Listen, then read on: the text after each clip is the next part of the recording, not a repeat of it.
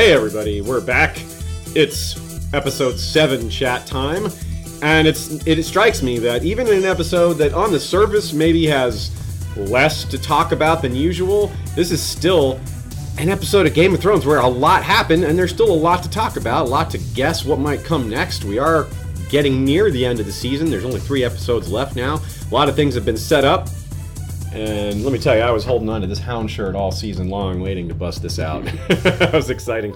I didn't know when it would be, but it seemed pretty likely, having looked at some of the preseason trailer stuff and you know, maybe knowing a few things from the books that may have clued me in, or not. Can't say whether or not it's actually in there or not, but, you know, obviously everybody knows I've read the book, so I can't, when I say I was suspecting something, you're going to guess maybe I guessed it because of what happens in the books. But I won't tell you whether that's true or not. You can keep wondering. So, anyway, great episode still, even though it had, like I said, a little bit less to talk about, maybe. A lot of cool underlying themes. And I thought one thing that was nice, really interesting, was there was a lot of dilemmas. A lot of, like, what would you do in this spot? And it's a tough, you put yourself in their position, and it's really difficult. And I think that was something that is not only a theme of this episode, but it's a theme of Game of Thrones in general, of people having tough decisions, people being conflicted, and being, you know, using a cliche, being caught between a rock and a hard place, things like that. So, Shashan, welcome back, and give me, let's hear your overall thoughts on the episode before we get into the specifics. Overall, it was bittersweet. It was frustrating for me. I will say, if anyone's watched the podcast and listened to everything I had to say, I believed and wanted to believe that the Hound was dead and should be dead. I feel like the wounds he took, the way they showed it's just not realistic for him to survive that. You know, I think the beating he took, if in modern times a doctor was standing right there ready to treat him, I still think he's unlikely to survive. Maybe if the doctor has, like, the support of a hospital, so he can give a blood transfusion, and, you know, all the tools of medicine in modern times. I still feel like he's in dire straits. Was he really cut that badly? I mean, I can kind of see where you're coming from, but I do disagree with that. If modern medicine would have been able to save him easily, I believe, because he didn't have no single injury he had was that critical. He had a lot of different injuries. Compound fracture in your thigh is certainly not anywhere near fatal. Well, it is if it's not treated, because you're going to bleed. Well, again, we're talking about with modern medicine. So that's the point I'm challenging you. Right, yeah. Maybe I'm going a little too extreme. Especially considering this is TV, where this kind of thing is actually fairly common. Right, because that is the first thing I'll say is I think that... I mean, how many times have you seen someone get punched in the face and there'd be no bruise? I was going to say, almost every time that Brienne smashed him in the face, I think that should have been in a coma. You know, you should have brain damage and teeth smashed out and can't see out of one of his eyes. And she did it like 10 times. Yeah, I mean, so should Jon. He got his head smashed on an anvil. You know? Almost every character. It's par for the course. Right. But I feel like they lay it on. Like, that's the type of thing people get hit in the face and live through. And so, all right, we got to make it sure that he's been killed. So let's have him also get kicked and fallen over and down a cliff and blood out of everything. You know what I mean? It seems like they did and then Arya leaves him for dead. That's what it means to leave someone for dead. And there wasn't a doctor with modern medicine there. You know, like, apparently there was a person who maybe has some kind of healing powers, but they seem to make it clear that, hey, I was just a guy, just doing what I'm told. I'll be the murderer. I'll be the arsonist. He wasn't like, well, I was trained as a doctor, so I was able to bring you back. He was like, I thought you were going to die every time I looked at you. You know, and like, so anyway, it's frustrating to me. I've said since season 2, it's harder to choose a favorite character, right? And it's also hard to think about why you're choosing a favorite character, because someone like Tyrion or Dany, who get so much airtime, are easier to pick. But of the secondary or tertiary characters, my 3 favorite characters, I guess Bronn. Sansa at this point has become pretty central. It's hard to say how she was before, because she was kind of like held away, but she was followed for sure. But Sansa, Bronn, and the Hound have been my 3 favorite characters. 2 of them returned this episode. Yeah. Not that Bronn was in danger he was only gone, being out of the show, but we hadn't seen him for the whole first 6 episodes. Wait, have we not? Yeah, we hadn't seen him at all. This was the first time we've seen him all season. I guess so. I felt like we had, but I guess not, maybe. We just knew he was coming. He was in the preseason trailers, and obviously he wasn't dead. You know, there was no reason to think he was gone. Yeah. And when he was mentioned last episode, remember Jamie's like, I'm going to get Bronn, I'm going to get all the biggest sack of gold. Big sack of gold, all that. But anyway, I'm excited about him being back because I like his character, but I'm frustrated because I feel like they're taking back a death. I feel like they showed us a character die, And I think it wouldn't be far from Stannis coming back. You know what I mean? Like, I remember at the end of last season wondering if Stannis was dead. They didn't make it clear whether or not he was killed. So I thought he might be back. I thought they made it clear that he was dead. I think there were people that were guessing that maybe he wasn't because they wanted him to be alive and they didn't actually see it. They didn't actually see like his head chopped off. Right. And but Brienne's sword swung down. But also you're like acting like, wait, did she just decide to chop the tree instead? Come on. Yeah. That's really, really thin. You know what I'm saying? Like I can see where you're coming from. But you see how similar it is to the Hound. You know what I mean? Like he's left for dead. He's taken mortal wounds. It seems like they want us to show wants us to believe that he's dead. Okay, I don't really think it's that similar, but we don't have to argue about it. And it is also noteworthy that Arya specifically didn't finish him off. Yeah, you know, absolutely. And whereas Brienne did finish Stannis it appeared as though she was finishing him off. Yeah, I especially at this point do expect that Stannis is dead. Like certainly, you know, but you got to keep in mind, I also didn't ever even make any more hints or allusions to the potential of the Hound. It's like really out of nowhere to me, and it's as excited as I am for his character to be part of the show again, I'm still frustrated. I still can't feel like they took it back. And I could try to equate it in my mind in ways like punch fighting never does the injuries that it should in TVs or movies or almost anything. And it maybe even, I was maybe stretching a little bit here, but it was interesting still how my gears got churning, thinking about the references that they made to religion. You know what I mean? Like this brotherhood shows up and they're like, hey, the Lord of the Light. And by the way, anyone out there who watched Deadwood hopefully recognizes the swear engine. Yeah, that was great. We knew he was cast for the season, that he'd only be in one episode. And when this episode was titled Broken Man, we knew it would be this one. Which was a little extra pointed to see him kill because he's such a great performer. I would have loved to see more of him in a show. Maybe he'll come back. He's just holding his breath. And anyway, he even says, you know, this Sept character even said, man, I don't even know what the real gods are. You know, there's something greater than us, but the Seven, Lord of Light, whatever. You know what I mean? I wonder if it's possible. He even tells Sandor, you have a reason. You know, he's like, oh, because I'm a big tough motherfucker. He's like, no, you have a destiny. You know, you have some destiny here. Mm-hmm. John had some destiny and was brought back by Melisandre, who was barely even trying. You know, she didn't even think it was going to work. She brought him back, you know, like borderline accidentally, I'm going to say. You know what I mean? Like, and that's how we saw it happen with Beric and Thoros also. They were just like going through the motions of what they always do. And oh shit, look, we brought him back to life. I wonder if it's possible that this priest, so whatever his role might be called. He's a Septon. Yeah, Septon. Maybe he has the Lord of Light working through him. Maybe the Lord of Light and the Seven are the same, you know, like it's possible there's a magical explanation. Or I'm not sure it's maybe as simple as destiny, you know. We wouldn't ever know. Like, this character's dead, so we're not going to learn whether that's the case or not, but it's an interesting idea. I like the idea. I like the non-magical explanation. I like the fact that hate kept him alive, and because hate is very powerful, as destructive as emotion it is. He is full of hate, full of anger, and that comes out in the scene, how he's just relentlessly chopping wood. And even the Septon, his name is Ray, Septon Swearingen, he talks about how, never seen anyone chop wood like that. He's not just commenting on how strong he is. He's commenting on how relentless he is and how he's just, it's like therapy for him. He's just kind of he's tiring himself out every night, chopping this wood because he's got all this hate and anger in him, and it's kind of therapeutic in a sense. And apparently now he's going to go chop some heads. So, there's some other underlying themes in this episode. It's not just about Sandor's return. It's not just about the sadness of seeing these, you know, peaceful people killed.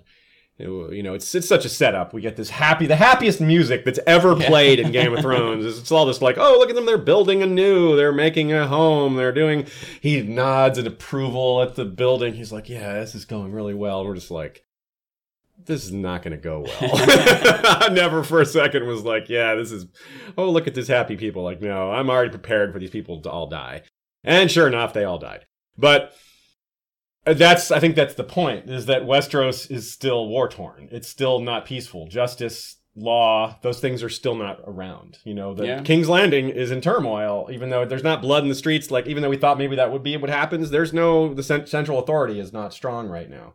Here's another thing, too, about this that is maybe a little confusing to me, noteworthy at least.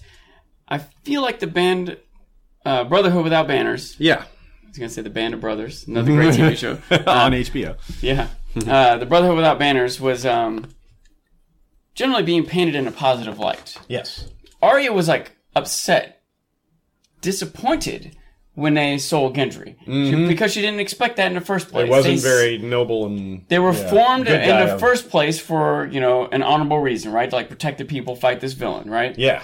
And then it seemed like they were, for the most part, sticking to that mentality, right? Yeah. Kind of Robin Hoodish, if you will, right? Then all of a sudden we get these guys who, at best were kind of threatening to take their stuff and then come and slaughter everyone. So it makes you wonder, like, what is the Brotherhood of Banners? Are these guys really part of it? Are they trying to paint? Is it possible that they're actually, Lannisters, pretend to be Brotherhood Without Banners to make the Brotherhood Without Banners look bad? Does that make sense? Is that a possibility? Is it possible the Brotherhood Without Banners is fractured into different groups, and some of them are more militant or more desperate, or maybe more behind the Lord of Light? It's the idea of broken men, is that they are desperate and they have no, they've turned to, they have to do awful things just to survive, and the more awful things you do, the easier it is to do more awful things, because you are used to doing them. You become used to doing these awful things. And Sandor is kind of going the opposite direction. If these broken men are, these Brotherhood Without Banners have become, it's like a flipping. Sandor is kind of become a good guy, gradually became a good guy. He moved away from being a killer, although he's clearly going back to it. Whereas these men were good, but over time they became bad because justice never returned to the land. They couldn't go back to being good guys. It's just they're continuing to live in this state of desperation, of barely surviving, of not knowing where the next meal is coming from, which turns you, like the Septon said, they were worse than animals. They're not true to their nature anymore. They've because of this lifestyle, this having to do dark things so often just to survive. Well, they started to become part of that darkness. Well, there could be more to it too. It's funny the words you're using there, because this whole time I'm waiting to say, well, maybe they're not necessarily desperate and doing dark, terrible things. Maybe partly, but maybe they are following the Lord of Light, and they have this bigger mission in mind. Does that make sense? And the lives of these individual people don't matter as much as, they were talking about it. It didn't seem like when we saw the Brotherhood before that they were all bought into the religion of the Lord of Light. They were just Brotherhood Without Banners. And man, we got this priest guy. You know what I mean? But these guys seemed to make a point of it. You know what I mean? And they're coming up against people who are worshiping the Seven. Maybe this wasn't purely, turn dark marauding. Maybe this is part of a bigger, your resources are more valuable to us. You're worshiping the wrong God. We're worshiping the right God. We're taking your stuff. I suppose we'll find out, although I do disagree that they weren't bought into it before. I think they were very bought into it before. And it's because they witnessed a miracle. They saw someone raised from the dead multiple times, and that, it's hard in a superstitious society. That can't not have huge impact on you.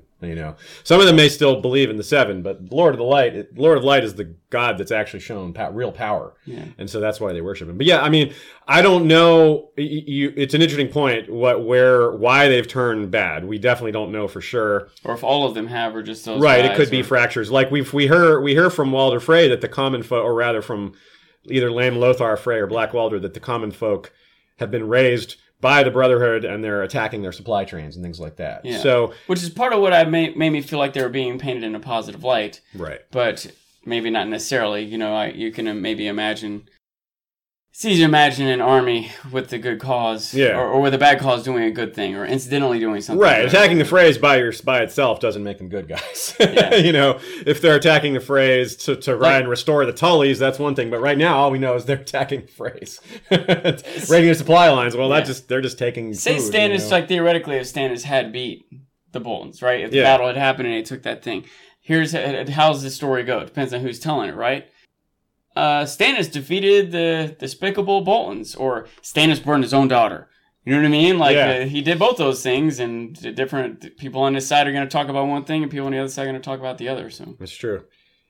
We get his Ray's speech where he reveals that Sandor acts like he doesn't understand, and Ray's tells him his story. He's like, okay, I guess you do understand what it's like to be ordered to do awful things. Because, Sandor was right-hand man to Joffrey and, had to do all the things Joffrey wanted, such as kill young Micah in, episode 2 or 3, whenever that was, back in season 1, long time ago.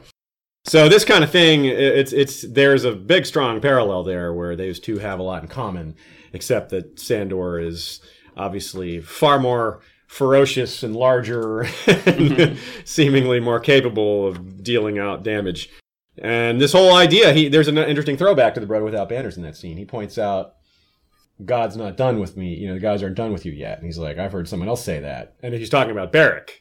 Yeah. The gods weren't done with Barrack either. And he's like, yeah, that didn't work out so well. But yeah, so what does this lead to? You know, he's going to be going against the Brotherhood himself. We know Sandor's now opposed to them. That's not going to, I don't think there's anything that's going to change that. But looking farther ahead, I'm curious what's going to happen when the person being cast as the Messiah of the R'hllorist religion, of the Red Priestesses and Red Priests, is Dany right now. Right. And when she comes to Westeros, if the Brotherhood Without Banner is still around, are they going to try to join her or submit to her? And is she going to be like, you people are awful. You know, I don't want you. or what? You know, it's something that they may not really address ever, but it doesn't seem like season 6 is going to be able to cover that. That seems, Dany probably won't even be. If Dany does get to Westeros this season, it'll probably be like right at the end. We see her landing. I'm kind of the belief that we'll see her leaving for Westeros right at the end. And maybe she gets there at the beginning of next season. So we wouldn't be dealing with this yet until next season, if at all. But it's interesting to think about, like, this kind of stuff done in the name of a religion that she's the savior of or the messiah of. And it's just, she would not be cool with this at all. She might not be cool with other things. She might get back to Marine and find things there happening she's not cool with. You're right. You're totally right, yeah. It also does show, like, it is kind of reinforcing the conflict and presence of the different religions in general. You know, we see the 7 being a focus in King's Landing. Yeah. And then when you see the 7 outside King's Landing, there's, at least in this spot, at this moment, there's a threat to it from the Brotherhood. Yeah. I feel like it could go, there's so much to draw from this, so many things to think about where they're going and what this could mean. I don't know how there's enough time for it. Yeah. I feel like this could have been like the first episode of the whole series. Could have been. They could start from this episode and go for 3 seasons. You know. That's true. I wonder. Yeah. And so, what is next for Sandor? Obviously, going after the Brotherhood we know that much. But what about after that? Is he going to end up fighting his brother? That would be sort of a nice tie up things together if he ends up fighting the Mountain, stopping this rampage that the Mountain seems to be prepared to go on at some point. Or are we going to see something like him go to the Riverlands and reacquaint with Brienne or Jaime? Or, I mean, he's going to the Riverlands where the Brotherhood are. He's going to be in the same realm as the Blackfish and Brienne and Jaime and Edmure and the Freys and all this. So there's a lot of ways he can get mixed up with that. He could even end up going north. If he goes to Brienne, he could end up going to the north and reacquainting with Sansa. You know, or he could stick around, and Arya is, you know, we have plenty to say about Arya, but assuming she gets out of Braavos, she'll come back to Westeros. Maybe she, you know, I guess the Sandor-Arya thing's been done before, but, you know, maybe that's even a possibility. Yeah. I see a lot of things fit really well. You know, like it really fits well for him to go and fight the Mountain. A lot of things do. It really fits well for him to go meet up with Sansa. But I don't know how there's time for it. Like, Cersei's trial's got to be pending. Yeah. And so, like, was one thought I had to go. I was trying to think, what could the matchup be? Who is the Mountain going to fight in his trial by combat? And Loras is my best guess. Yeah. It doesn't seem like they're going to create some whole new character just for this. We wouldn't care about the character. There's not enough time for it. So who from the past could it be?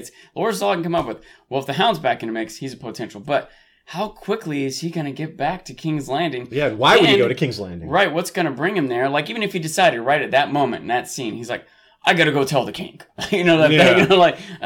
How quick will he get there? And when he shows up, he's also not ready to fight the Mountain, man. He's still limping. He's still, you know, like, the Mountain is, they've made a point many times, stronger than ever. Mm-hmm. Sandor, you gotta feel like, is weaker than ever, you know, so. Maybe not weaker than ever. I mean, I think that we've gotten past his weak point. I think they showed that he was fully healthy. They showed him carrying that whole tree by himself. True. They showed him just relentlessly chopping wood.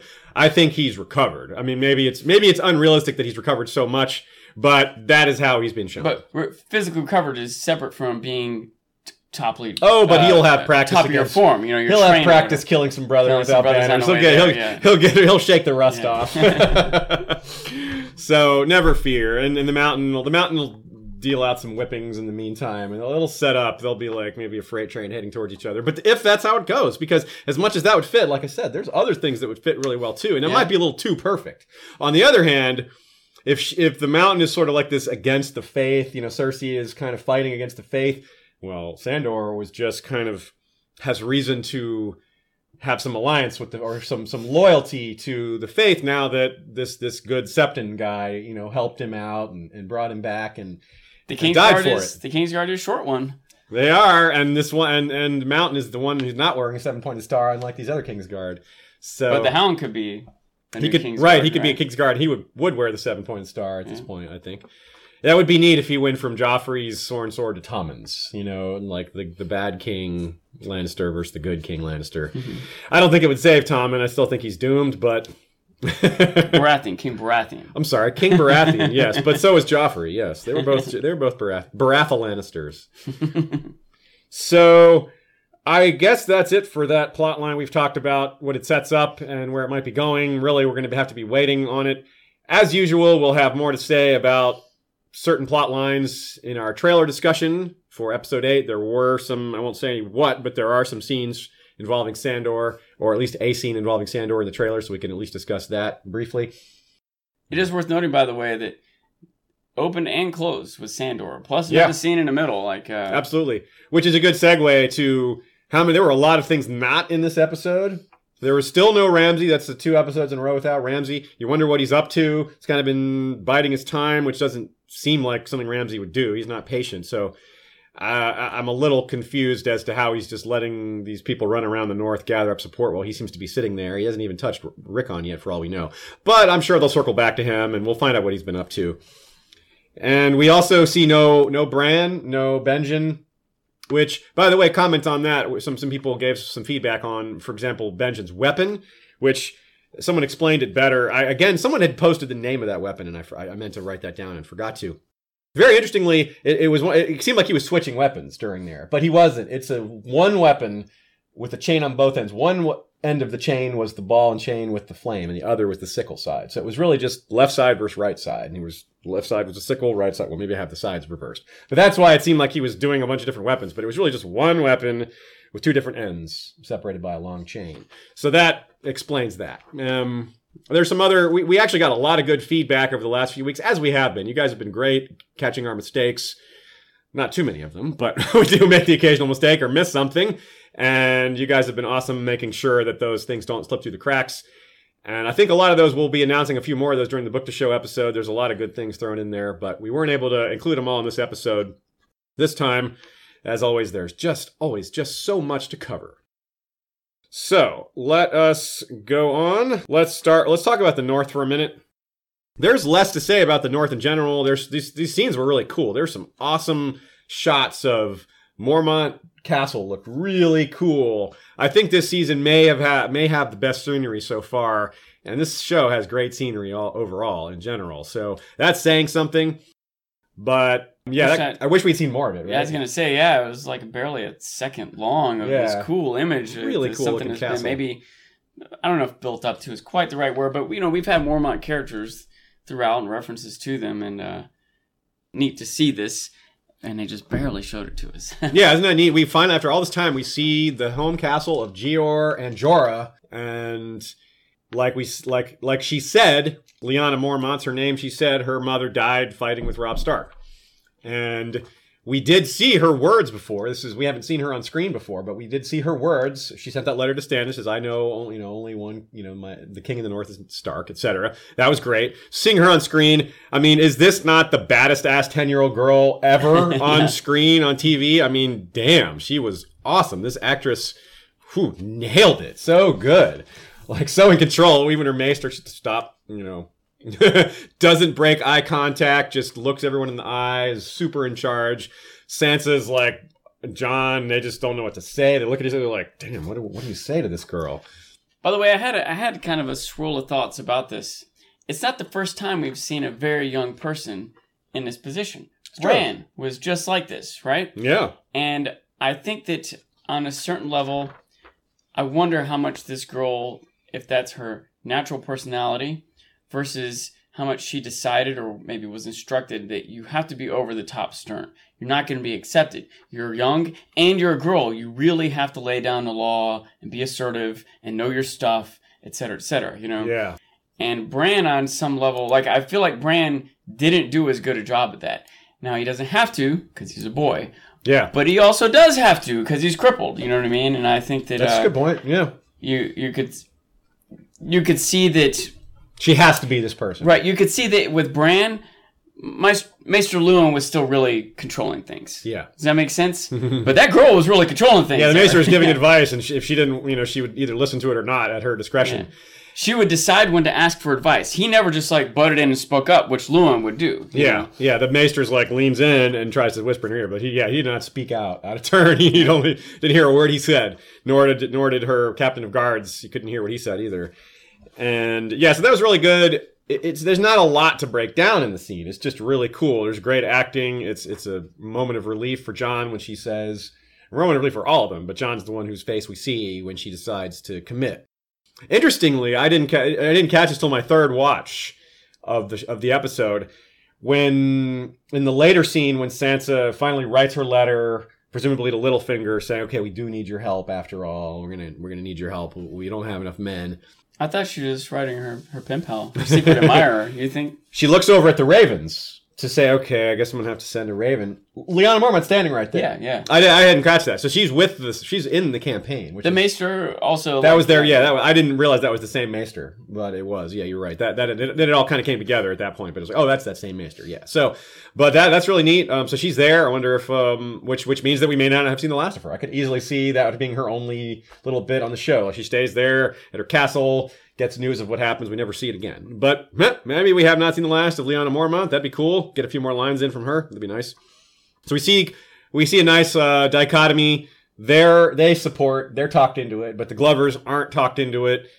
He kind of cuts them off before they can go through their whole spiel. It's unclear whether they even mention the White Walkers to him. Yeah, I was going to say that a couple things. One, I think one thing we see, if you will, at the Mormonts, is the different arguments they have to make. Yeah. And Davos finally makes the one that works, or in conjunction with the others. Maybe she was going to do it anyway, but just wanted to test him or whatever, Yeah. But with Glover, we kind of start off with him saying, "I've heard enough." So we don't know what they might have already gone through. Right, exactly. We can't assume what's been said. And they just weren't convincing him, because clearly he was kind of taking it more personally. Yeah, he was mad. And with more frustration or whatever, he did not. He really hated Rob's decision. He was bitter about Rob, because Rob's marriage is really, and he was more of a witness to it also. Yeah, right. His brother was anyway. Yeah, and by the way, I point that out many times. It's a lot of this stuff is somewhat inevitable. Yeah, and a lot of times there's a tendency to find this one moment or blame this one person, but really it was this whole movement of things that was occurring, and that this one person, if they hadn't been there, someone else was going to do it or whatever, But Rob really did mess up marrying that girl. That really did cause a lot. I don't know if they necessarily would have the happiest, friendliest, best relationship with the Freys, But they certainly wouldn't have been all slaughtered. The Freys wouldn't have been coordinated with the Lannisters. They certainly wouldn't have lost Riverwind. There's so many things. It's a good reason to side with the Boltons over. It's like, look. First of all, it looks hopeless. Second of all, the whole wildling thing is really disgusting for some of the Northerners. And if that Umber was lying to Ramsay or not, he wasn't lying about hating wildlings, Yeah. And it's a tough sell too. Yeah, he's like, the Starks are dead, y'all. You guys are gone. You don't have your castle, and there's the bitterness. It's like, your king did the dumbest thing. He was super selfish. He was thinking with his penis and not thinking, about what really mattered, which was the lives of his followers and his kingdom. And that's a really good reason to hate the Starks, or at least to hate that Stark. Even if you the beheading of the Karstark. I feel like that was on some level at least justified. It made sense. It may not have been politically expedient, but right. I think he might lose as much by not doing that as doing that. Does that make sense?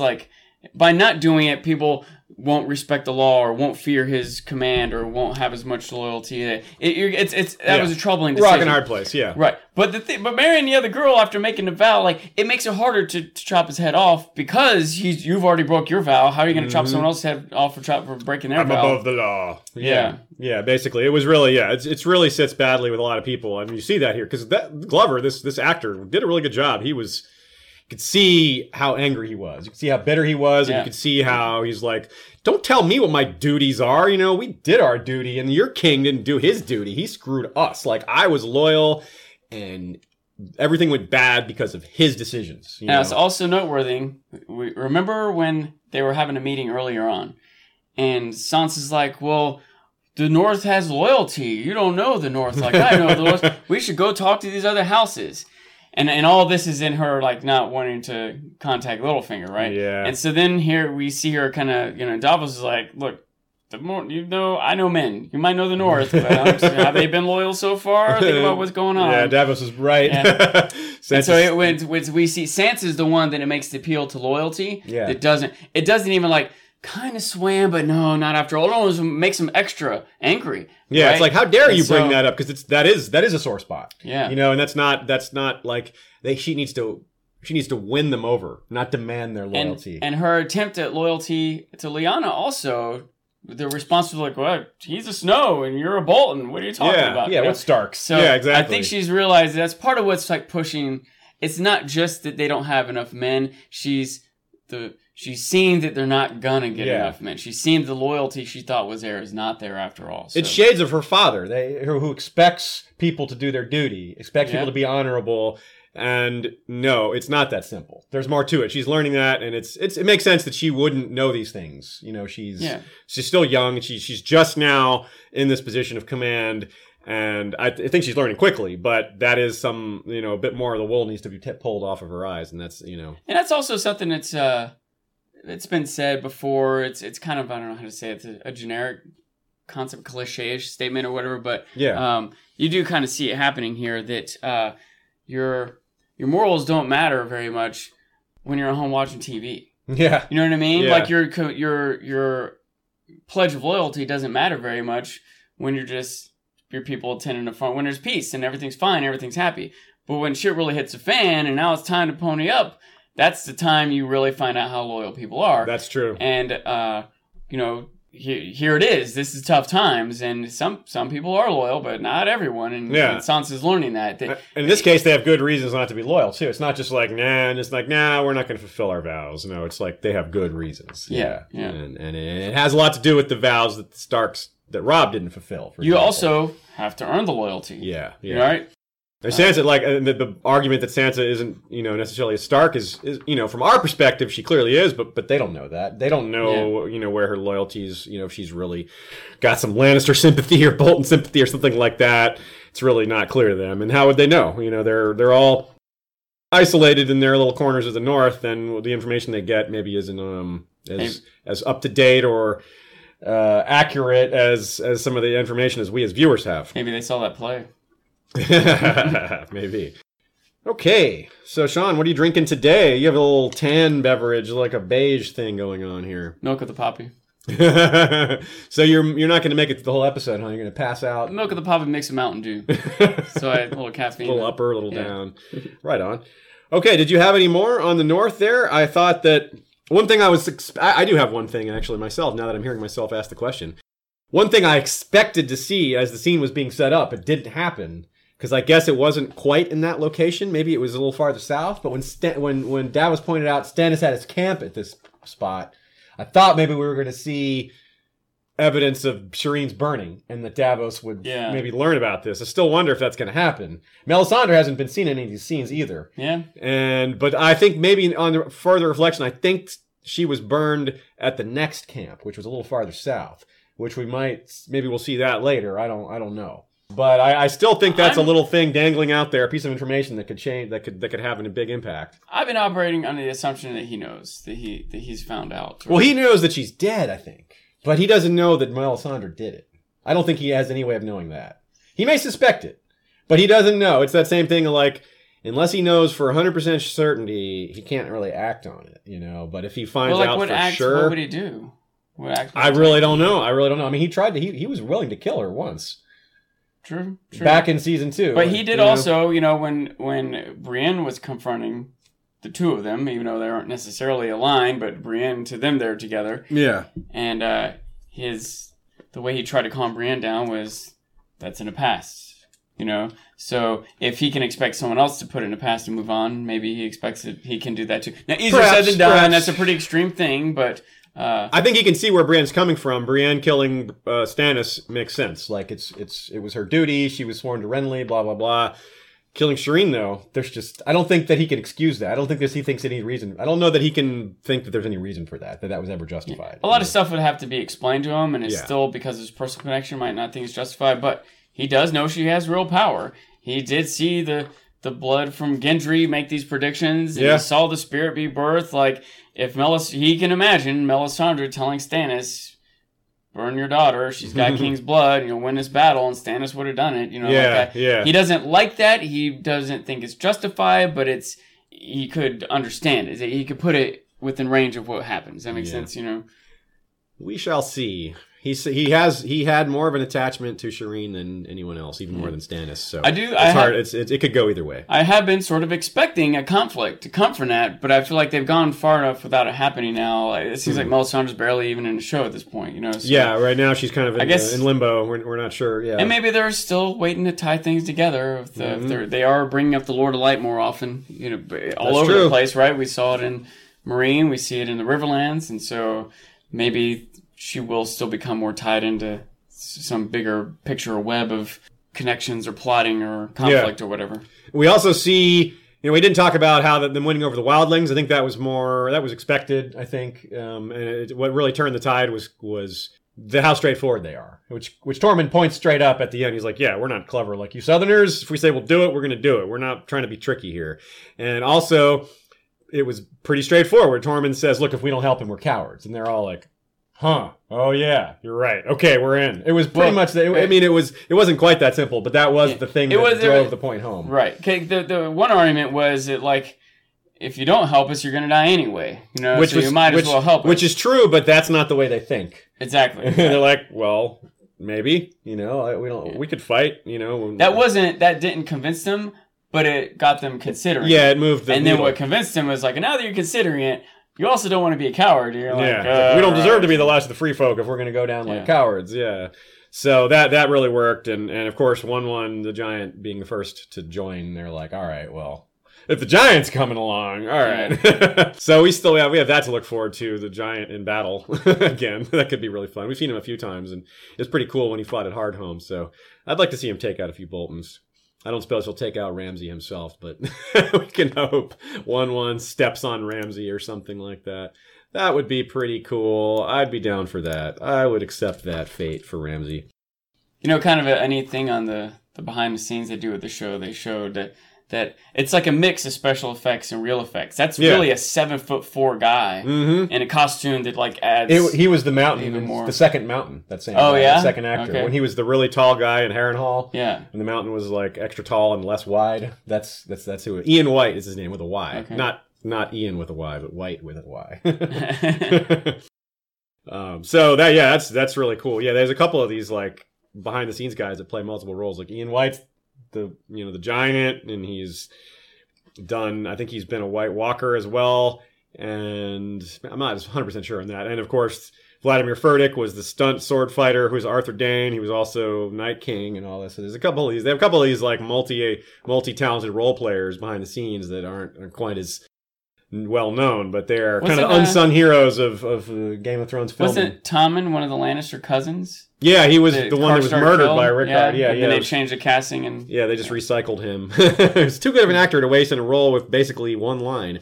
Plus, he hit a growth spurt, so he looked different. It's not as much as Bran did, but definitely along those lines.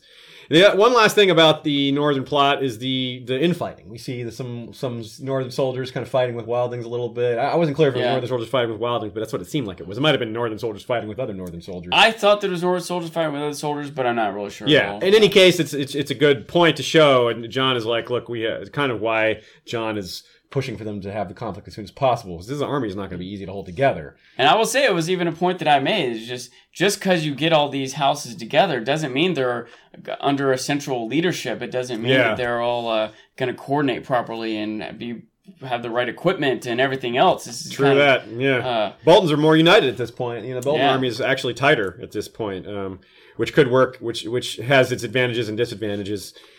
But we'll have to see. So that's exciting. We'll be moving on to expecting to see some big resolution there. I wonder if what we'll see next episode, if we'll see what happens with Sansa's letter.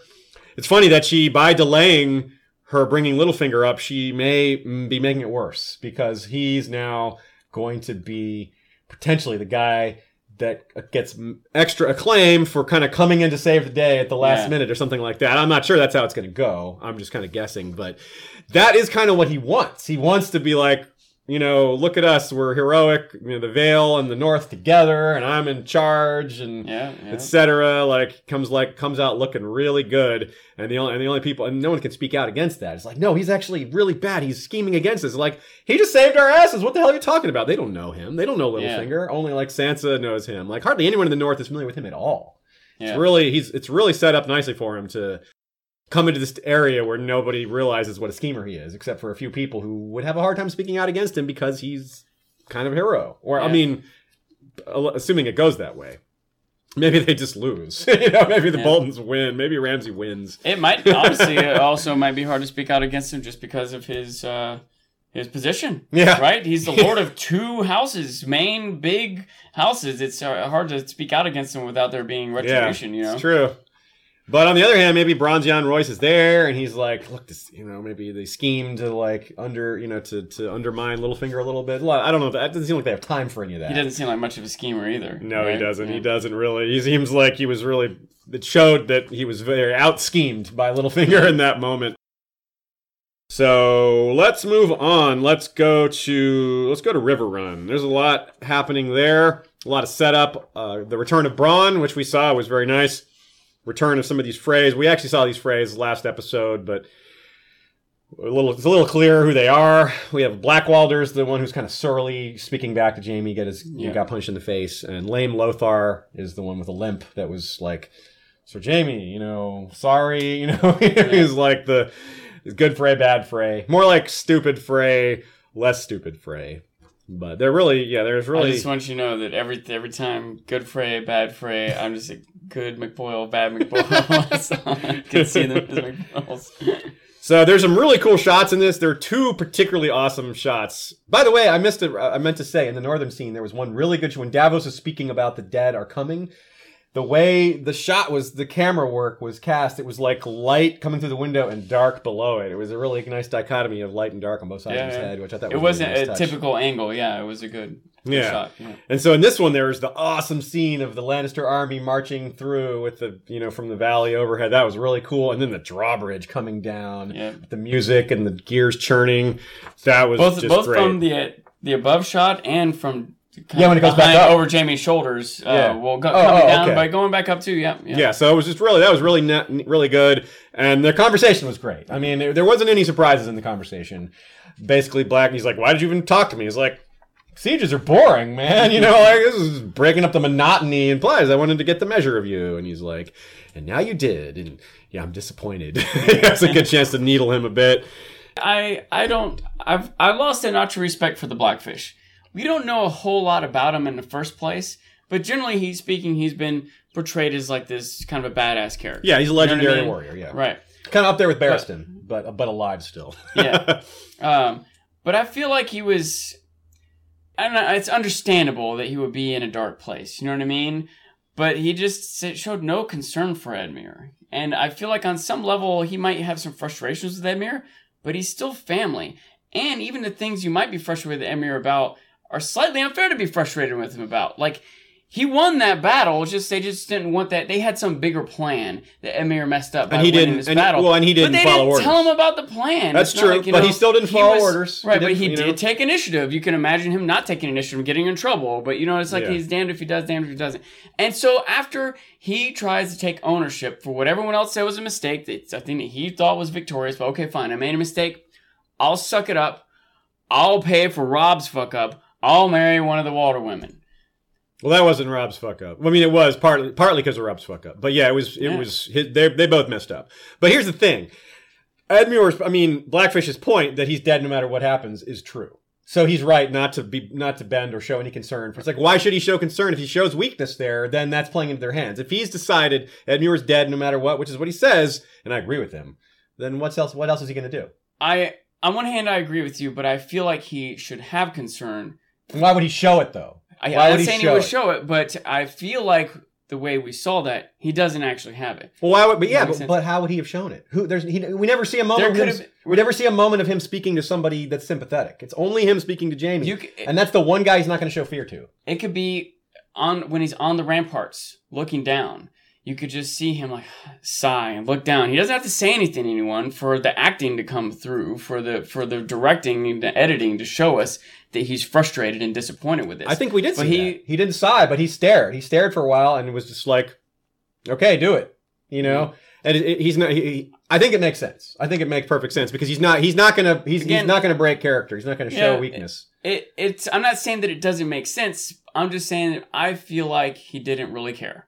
If they wanted me to feel that way, they should have done a better job. I feel like he really didn't care, which makes me respect him a little bit less. Additionally, I feel like it's, I don't know how to say this, but it's kind of a cheap shot. And again, it's like consistent through the show, but I always lose respect for people who give Jaime a hard time about being in the Kingslayer. I feel like Rob's a goddamn rebel. King Robert was leading this rebellion against the king. He wanted to kill the king. Ned wanted to kill the king. All these people. They had a good reason. Tywin wanted. Did they not have a good reason for rebelling? Did Jaime not have a good reason for killing the king? But nobody knows that. It's not common knowledge. Like, you can't hold somebody accountable for information they don't have. Well, except aside, like, Jaime happens to know he's like trying to burn all the King's Landing, but everyone did know that he burned. Everybody knows that he broke an oath. That's what they know. That's the bottom line, is that they broke an oath. No, what I'm saying is everyone knows that the King Aerys was mad. Everyone knows he was burning. But they don't know he was going to burn. They don't know that he was going to burn King's Landing. Right, but I'm saying even without burning King's Landing, I still think it's justifiable to kill him. No, it's just not. Not by Westerosi ethical standards. It's not justified to break an oath. Almost nothing is more important than your oath. That's why it's such a big deal. He broke his oath. He should have died with his king. That's what Barristan believes. That's what all his other Kingsguard believe. That's what the knights at the Tower of Joy died at the Tower of Joy rather than bending the knee. That's Westerosi ethics.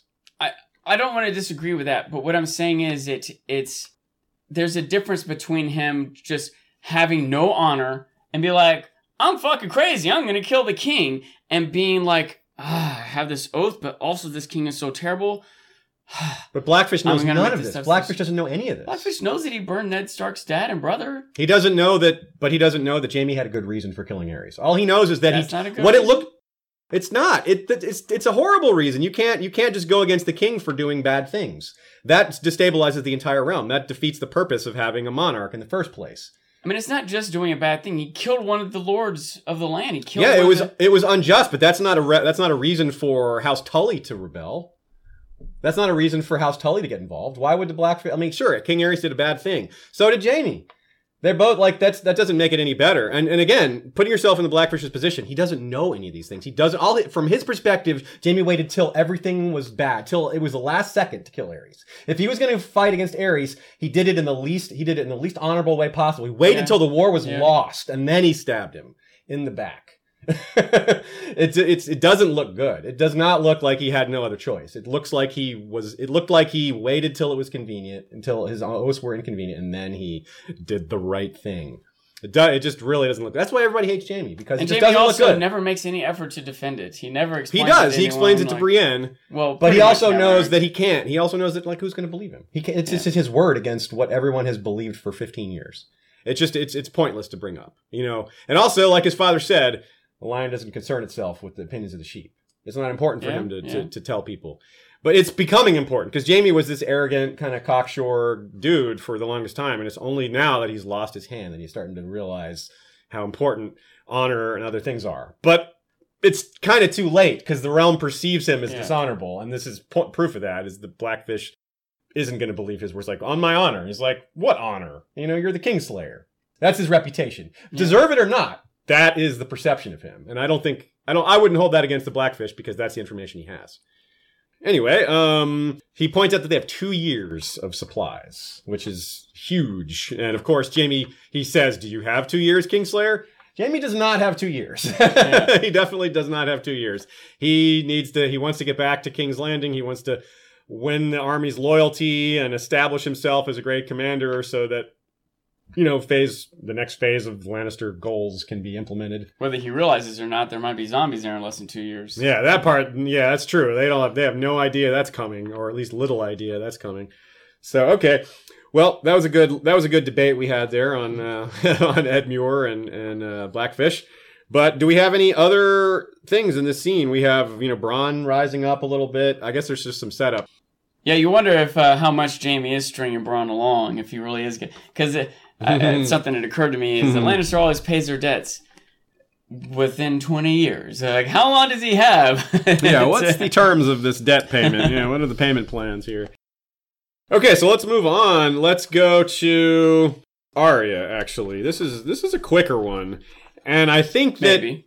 Well, yeah, maybe. I think this is a quicker one. We'll see how it goes. I'm convinced that it wasn't Arya there, and here's why. First, it was puzzling because that seemed like a really nasty wound. It seemed like, even given what we talked about TV characters taking more punishment than most, that was a mortal wound to me. That stabbed in the belly. You don't survive that. You can survive long falls. You can survive compound fractures. You can survive infections. I mean, you don't always, but you can survive those. You do not survive having your stomach pierced in this society without magic or supernatural things. But some things just don't add up in this scene. For one thing, Arya's just walking around town like she's got no concerns at all. Her hair is different. Why would she bother with that? Her clothes are different. Why? And where did she suddenly get a bunch of money? Yeah, where'd she get these sacks of money? The last we see her, she pulls out a needle and blows out the candle, and she's like, she knows she's in danger. She knows they're coming for her. And that's the big clue there. Where's Needle? Why doesn't she have Needle with her? Yeah, there might be some way to explain why she changed her hair, why she changed her clothes, even where she got the money. But she did all those things, and also doesn't have any, and also is wandering around a park. Here's another thought I had too. In the open, just like not trying to be concealed at all, like talking to dudes, just and right, not just her physical presence. She's not like hiding in the shadows or sneaking around. She's walking around. It didn't really seem like the way she'd be walking around. Like, she had her hands behind her. First, she had her hands behind her back. She had too much sort of confidence, arrogance even. Almost out of character, too. The way she gets the boat. She's like, I want a cabin. Yeah. Arya wants a cabin? She doesn't care about a cabin. Does she? Like, remember when she was trying to get on the boat the first time? Yeah, she just wants to get the hell out of there. Yeah. Right. It's incognito, really. Yeah, I think she was showing the money off, talking to those guys, trying to change their schedule causes commotion too. She's almost everything she was doing was actively drawing attention to herself. Mm-hmm. I agree. It was just she wanted to be seen. And my first thought was that, okay, she got fake blood from the theater troupe or something like that. But seeing it again, boy, that knife was just in there. Twisted. And, it was twisted. They made a point, zoom the camera in to show that. That was in her. That was not fake. Just so you know, I think that wound is as survivable as what Sandor got. Although, I still think you would need... One, you have to get lucky that pierce didn't actually pierce any vital organs, which is almost impossible, especially given that the waif is supposed to be an assassin, but maybe she was trying to make her suffer. I think she was trying to make her suffer, and so she specifically didn't hit. That is where you stab somebody. That's the place you stab somebody if you want them to die slowly. Yeah. But to survive it, you're going to need a blood transfusion, and you're probably going to need surgery. You might need things that don't exist. Right. And also... Even if you could survive it without surgery, you can't go swimming. Have you ever done like a stomach workout? It's just painful. Done, like, flutter kicks and stuff, and the next day you're sore. Can you imagine going swimming the next day after all that? Like, it's. I've seen theories that she was trying to draw Arya herself was trying to draw the waif out, and that's why she left Needle to draw her out. But that doesn't make sense to me because the waif owned her completely weaponless already when Arya had a weapon. Yeah. Staff versus no staff.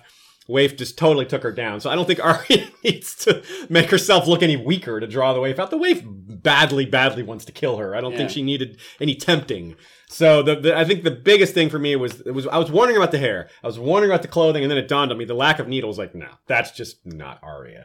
And if you're wondering if it's possible for someone to have Arya's face without actually cutting her face off, well, we've already seen that. Last season, Jaqen Jaqen, whatever your preferred pronunciation, pretended to die, but he drank the poison. And Arya was screaming, no, it shouldn't be you. And then another, real Jaqen, I guess, appears behind her. So there's multiple Jaqens there. And then and they're pulling all the many faces off of the dead body. And one of them was Arya's face. Yeah. So this has already been established as possible. So, and also, let's be honest, come on.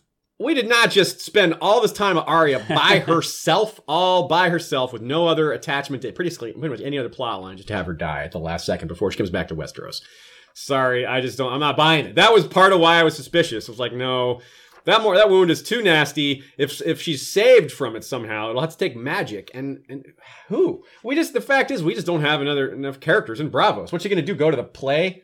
Like one of those actors is going to save her? Is that or Jaqen? And Jaqen, we've never seen any evidence that Jaqen has some sort of healing magic. So I guess he's... But does that mean Jaqen is dead? You think Jaqen is dead? This is the problem with it, is that now Jaqen has sacrificed himself, apparently. Which is, he's a member of a weird death cult. I guess that can be explained. It's a little more believable than the other options, I think. So yeah, there's problems with all these theories, but that one to me fits the best. There is also the factor that the waif is still out there, right? Yes, so Arya may still be in trouble if she doesn't reappear, or... So there are... Maybe the waif is in trouble. Yeah. So I would say that when we get to our trailer discussion at the end of this episode, there are some shots of Bravos, so we do have more to say on this. We won't say what, of course. We'll save those spoilers for the end, but there is more to say on this. Unless you have more to talk about with Arya and Bravos, we'll move on and come back to that with those trailer tidbits. So, good time for our short break. We'll be back to discuss the rest of the plot lines. There's still several things left to go, several important moments, which we'll get to in a minute. All right, let's take care of the Ironborn. This is pretty short. There's another, as one of the themes of this episode, broken men, is that they're becoming kind of unbroken, or killed in the case of Ian McShane. And we see the broken men that following R'hllor. We see Sandor, who's kind of broken and coming back. And we see Theon in this stage, broken and kind of coming back. He gets that steel in his eyes again. And I know you had mixed feelings about this scene.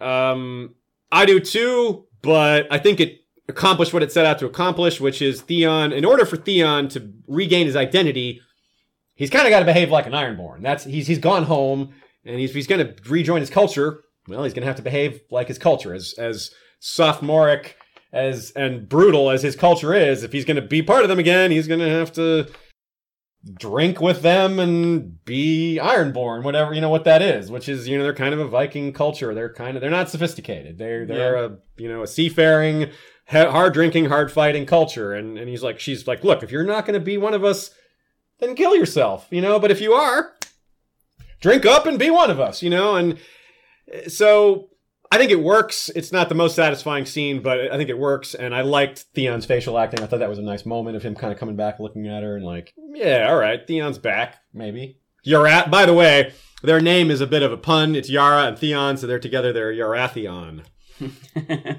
Yeah. So, what are your thoughts?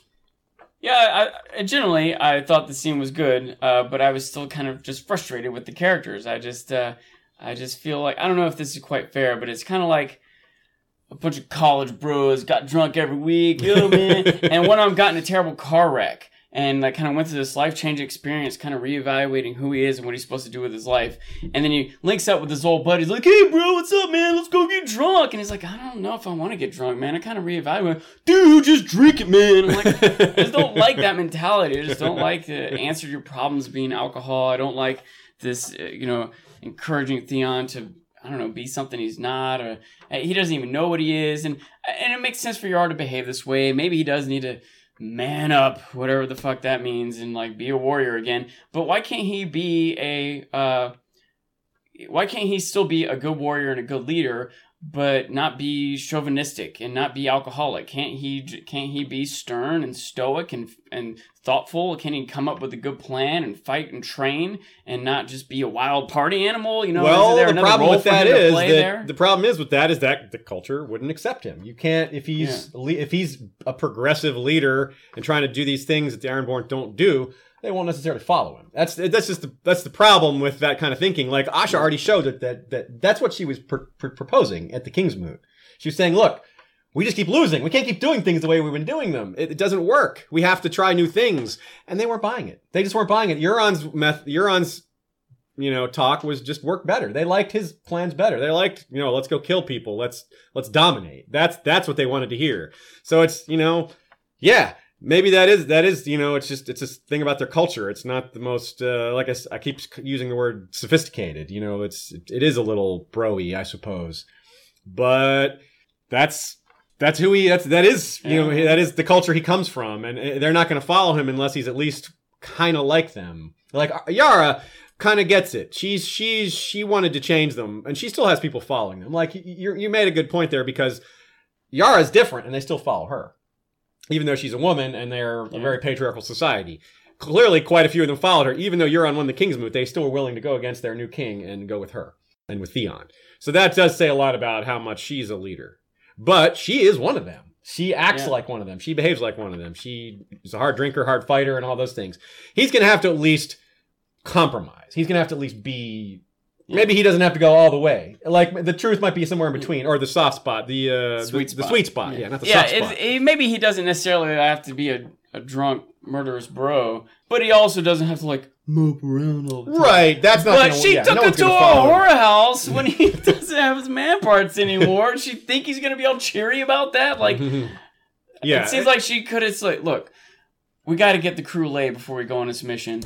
I know that's going to be hard on you. Why don't you go get some supplies? Why don't you search out some contacts? You know what I mean? It's almost like she's oblivious to what she's doing to him. And then when she starts to realize what she's doing to him, her response is, "Man up, bro, drink." I don't know. She did apologize, but she's like, "But look, I shouldn't be this mean to you, but you're gonna have to snap out of it." Yeah. I shouldn't say what I'm saying, but you can't be like this. It's just like I want to root for she didn't know what to say. She's not good at that sort of thing. Right. Their culture isn't good at that sort of thing. They're not good at figuring out ways to cheer people up. It's really just, it's man up or die. That's the Ironborn culture, because they have a hard life. It all makes sense how she behaved and what she said, but I still don't like it. Yeah. And I want to root for her, but also I'm kind of rooting in the long term. I don't want Theon to join them. I want Theon to find some other routes. I want him to make a difference in some other way. Well, maybe, if their plan is to team up with Dany, and, if they're going to team up with Dany, then they're going to learn some new things, because Dany's fairly progressive. She's violently progressive. She forces her way, but she is an agent of change. Violently progressive and progressively violent. Yes, more and more. You're right. That's true. Okay, so it's one of the things I brought up at the beginning of the episode. It's like, well, what would you do? Like, what are your choices? What are his actual choices? He obviously can't just completely flout Ironborn culture if he's trying to rejoin them, and he also can't just, like you said, he can't just mope around either. He's either going to have to find some spine or just retire and get out of the way. Put on his war face. He might just need to put on his war face for the moment. Act the way you're supposed to act. Play your role, play the game, and at some point shift gears, find a way out, whatever it is. But So, and it was good to see confirmation. We obviously expected that they were going to go find Dany. It was good to hear them confirm that. Now we know, of course, they're so close to it. Interestingly as well, this is as far east as we go. We go to Volantis, but we do not go any farther east. No Marine again, second episode in a row. And no Dany. I don't suppose we need... For right now, Dany's just marching back south towards Marine. And I guess we need at least one episode of travel in there rather than... She doesn't have a Littlefinger teleporter, so... We're going to have to account for the travel time. She does have a dragon. It seems like she could fly back real quick. Hey, guys, I got an army coming. Yeah, I'll be back tomorrow. Hold on a second. I got to feed the dragon. It's true. It's like, oh, you guys were worried about me. I'm still out there. So, yeah, we'll have to see what happens there. So let us move on to King's Landing, which is the last major scene we have. And quite a few things happen at King's Landing. We get confirmation of what we expected, that Marjorie is pretending. We certainly were pretty confident in that. I'd say we were 98% certain of that. It would have been pretty weird for her to just flip so quickly after, maintaining her fortitude inside. She tells Olenna that, to stay strong, but to get the hell out of there because she's in danger. The High Sparrow made a threat. Now, I wonder, we talked several times the last few weeks, and it seemed that we were right pretty much every time. Not about the specifics, but about the general idea that the High Sparrow knew that he was setting somebody up. Does he think he knows this too? He threatened her pretty obviously, and then immediately she's getting ready to leave. You wonder if this was some sort of... Yeah, here's a couple thoughts that I had. One is I felt like Olenna should have picked up a little quicker on what was going on with Marjorie. I felt like what Marjorie was saying, everything was a little too perfect, and where she's being watched all the time. I feel like Olenna should have connected the dots a little bit better. I understand why she might not, because she's so emotionally upset and distraught and confused and frustrated with the whole thing. Yeah. But she pretty quickly did when Marjorie kind of got a little stern. But at that moment, I think that the Septa might kind of clue into what's going on there also. Yeah, maybe. Maybe not. However, back it all up to what you're asking is, what about the Sparrow? I feel like it's too perfect. Everything Marjorie's saying is too perfect. It's too exactly what needs to be heard. And I feel like the Sparrow could see through that. I think the Sparrow, on some level, recognizes, like, for the moment, it's still working out. You know what I mean? So why challenge it? Does that make sense? Especially if he later on can expose, like if he's ready for her to do something and it can expose she wasn't being genuine in the first place after already having won Tommen. Does that make sense? He doesn't need her anymore. Yes. Right? So I am a little worried about Olenna maybe more than ever. I think that at this moment, I'm assuming the Sparrow knows that Marjorie is putting on a show. Well, okay, here's what I think, and I agree with most of what you're saying, but I do think the answer is a little simpler. Personally, I think that this was just a way to get rid of her. He doesn't need to kill her. He threatens her. Marjorie passes on the notice, like, you're in danger, and she leaves, and her influence is gone. And it's just that simple. This is how to get rid of her. This is how to get her out of there without killing her. Yeah. And it's worked. It worked. She's saying, I'm leaving. I'm packing up. I'm getting ready to leave. Cersei's like, look, we need to work together. She's like, nah, I'm out of here. You're the worst person I've ever known. All that stuff. That was really fun. But I think a lot of times, it's fun to think of all the different, ways that all the different things that High Sparrow could be planning. But because this is a TV show, and because I think that any plan that's too complicated, not that what you're suggesting is too complicated, I tend to go towards what I think is the simplest option. Yeah. And I think it's just getting her influence out of there killing her would accomplish that. But that's not the best way to keep Marjorie in the fold. That, but killing her would create a bunch of other problems. Right. Her leaving town... She's just no gone. Mess. Yeah, it's just, no mess. She's just gone. No influence. No pulling her. No one's pulling Marjorie in multiple directions. It's all just, we're the only ones influencing her now.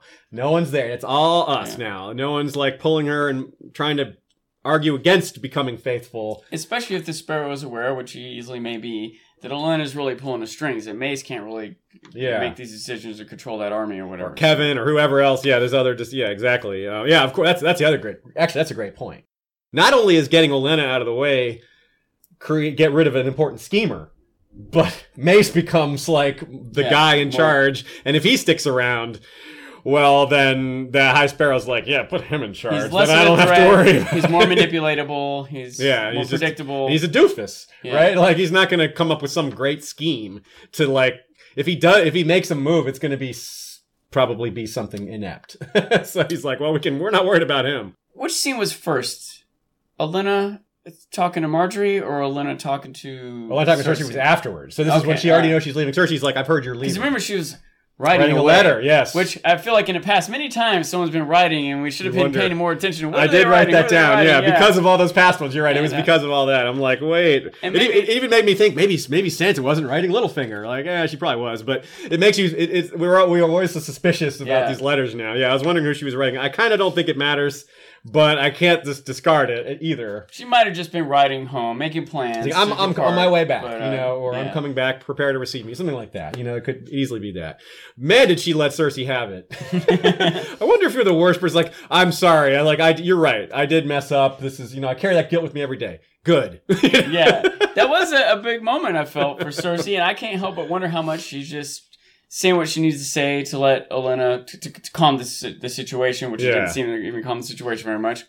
Or how much of it, even if it was for that purpose, there still probably has some truth to it. Certainly, Cersei regrets this, But it's a lot easier to regret it after it went bad for you, you know what I mean? And her regretting it doesn't mean Olenna forgives her, Yeah. But I do still wonder how Cersei walks away from that. Does she walk away from that being like, gosh, she's right. There's nothing I could do. Oh, well, she's leaving. Good enough. Or does she walk away from I'm fucking killing that bitch.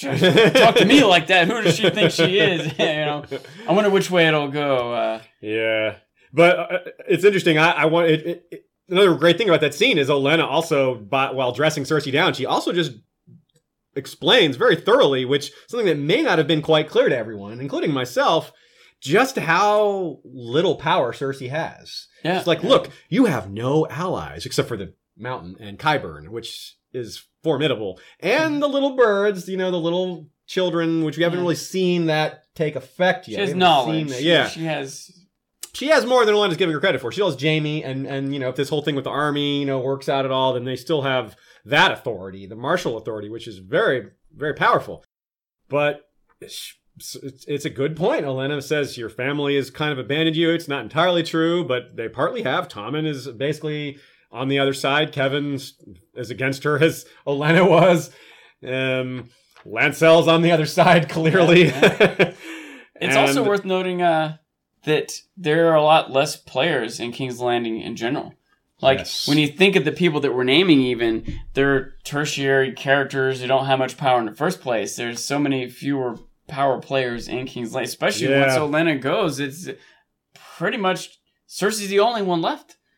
You know what I mean? She's like the only Marjorie central character left in... there's no Littlefinger. The High Sparrow's been brought to the forefront. Marjorie's the queen, Tommen's the king. But as far as people we've been following all along, people who have had an amount of power in the first place, even now, Marjorie's still under the Sparrow's thumb, and the Sparrow, you know what I mean? It's fine. Count Marjorie and the Sparrow and Cersei. Yeah. 3 people? There used to be 8. It used to be all the big players were all there. Littlefinger and Varys and Tyrion and Tywin and on and on. You just go I guess Pycelle's still there. He's not a big player, but he's he's there. He at least was right about the being careful with the High Sparrow. He at least had that one thing right. Now, there's a lot other things from these series of King's Landing scenes that we should talk about. I appreciated Cersei's little line there. You love your daughter, or you love your granddaughter. I love my son. It's the only truth I know, which is a line from the Reigns of Castamere. Oh, is it? The only truth I know. It's one of the lines from the song. I should know it. I've recorded a cover of it. But anyway, that stuck out. I was like, that's pretty cool. Nice little nod to the song there. But it's also the Reigns of Castamere is also impending doom. It's for if you don't support the Lannisters, if you fight against the Lannisters, watch out. So there may have been that overtone. I don't think Olenna's in danger. I actually had her on in the Book to Show episodes, we do what's called a Worry of the Week, where we name characters that we think are in danger of dying. I had her on there last week because of we saw in the trailer, that scene of her coming around the corner and it had the feel of an action scene. Yeah. And I was like, Olenna's not coming out ahead in an action scene by herself. Yeah. Old lady standing there uh-oh. But it was more subterfuge, not action. It was her reading. But there was a a tone of suspense to that moment when she stepped out. So I did misread that. But now I think she's safe. She's going to leave King's Landing. I don't think Cersei's going to attack her because she's got bigger fish to fry. She's got her trial coming. The High Sparrow is certainly the bigger threat. And Olenna isn't a threat. She's just an ally that isn't cooperating. Let me ask you this. How sure are you that she's leaving? I do think she's leaving. I think she is too, but I'm only 90%. Okay. I think there's a chance she stays. There's a chance she recognizes the threat instead of running from it, formulates a plan for it. She understands that Marjorie has the plan now. That's just what she's like, Marjorie's working the angles and, She's worried though. Remember what was said there, that part of the deal with Loras would be he had to give up his inheritance, which is huge. Yeah. There's not enough explanation for what other Tyrells are out there. We just know there's no other male Tyrell. Mace has no other son, so we don't know who the castle would go to. They haven't explained it. That's part of what I was thinking about. I felt like Marjorie was telling Olenna everything you need to know. Hey, this is what his plan is. This is what's going to happen to Loras. Was she telling him that? I don't think Marjorie's telling her that so that Olenna would be like, okay, well, I guess he'll give up his inheritance. She's like, you got to do something about this because this is where it's going. This is his goal, is to strip Loras. Yeah, that's the sentence at this point. It's that's what they're trying to do. So that's a good catch there. I didn't really think. Marjorie can only do so much about this at this moment, but Olenna can do something about it. Yeah. But first, Grandma, you got to get out of here. You're in trouble. But once she gets out of there, if she gets out of there, what does she do about Loras? She needs to do something else. She can't just leave and be safe.